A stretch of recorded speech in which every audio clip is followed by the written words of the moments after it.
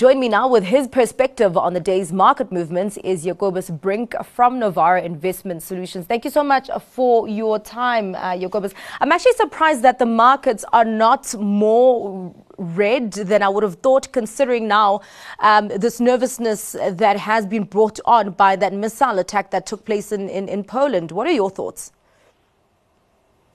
Yeah, hi, thanks for having me. It's always a pleasure. Yeah, very interesting. Just as we sort of started seeing the Ukrainian President Zelensky, possibly hinting at a peace talks starting, we get something like this missile strike. It is still very much sort of up in the air on what exactly happened here. But President Biden, I believe, confirmed that it wasn't fired from Russian soil, but it was actually a Russian-made missile. But it is very interesting to see that markets remain so muted, overnight. Clearly, there's still a lot of confusion sort of on where it came from and then what impact it could have on the geopolitical tension. But, if you just look at it in general, over the past few days, I think there's been a market increase in geopolitical uncertainty. We've seen North Korea once again doing missile tests. There's been a lot of NATO military exercises going on in conjunction with the UK and a lot of the European nations. Yeah. So yeah, it's interesting to see that markets are holding up so well. I think the biggest news pretty much this morning, other than the missile attacks that we saw, was the inflation numbers out of the UK. 41-year high, expected to come out at 10.7%, actually came out above 11%, mostly due to gas, electricity bills, and also food actually being impacted, So it's definitely a case of the poorest households are being hit the hardest. Let's talk about some of the news that came out of the JSE today. We did have SPAR coming out with results. The market's really punishing SPAR at that. The last time I checked, that share price was down about 12%. So things really getting worse as you go down those numbers from the top to the bottom. So you had group turnover advancing 6%, operating profit with a tepid increase of 1.1%. But then you have headline earnings per share declining at 3%. Is convincing investors, SPAR investors, of the offshore strategy that SPAR has taken proving to be quite a slog? Yeah, that seems so.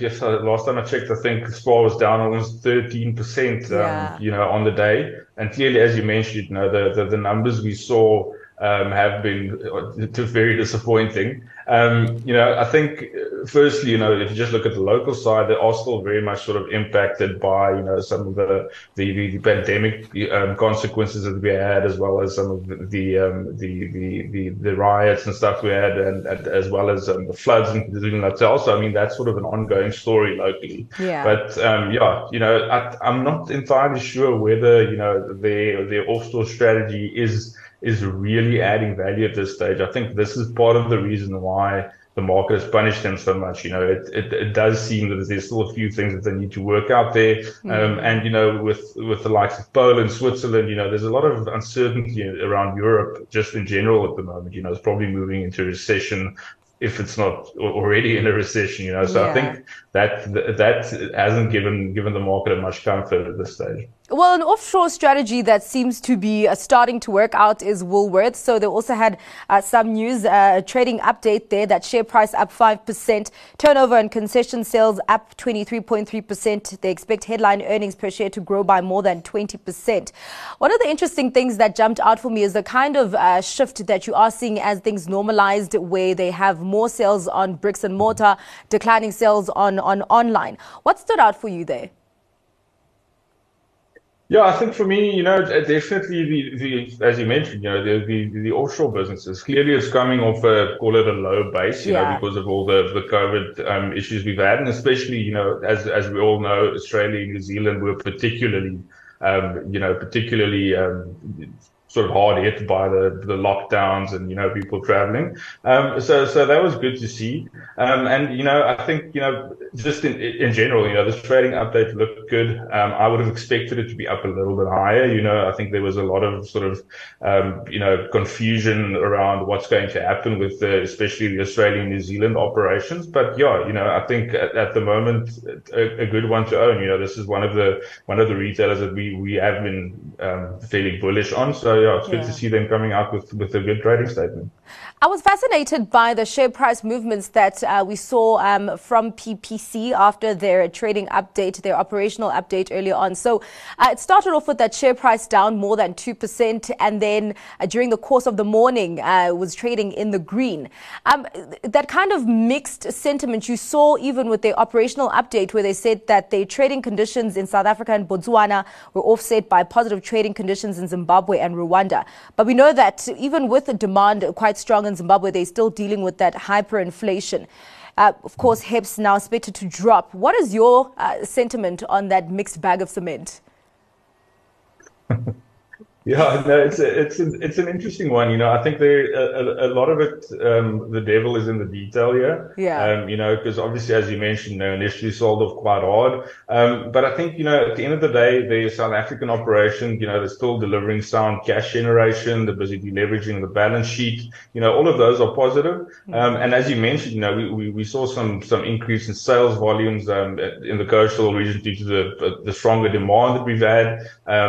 And yes, the Zimbabwe thing remains something to be seen how it plays out. But I think, yeah, in general, probably not as bad as the market initially saw it as, and consequently we've seen it move into the green.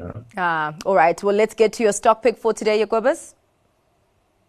My stock pick is Famous Brands. Came up with fairly good trading results recently. And, I think just from a seasonality point of view, we're moving into holiday season. And, I think they've got a bunch of great brands, and especially in a season like holiday season. And this probably being the first real holiday season that we'll see, everything being open, COVID be something of the past. So yeah, I think they positioned very well, great brands like Steers, Debonair's, Wimpy.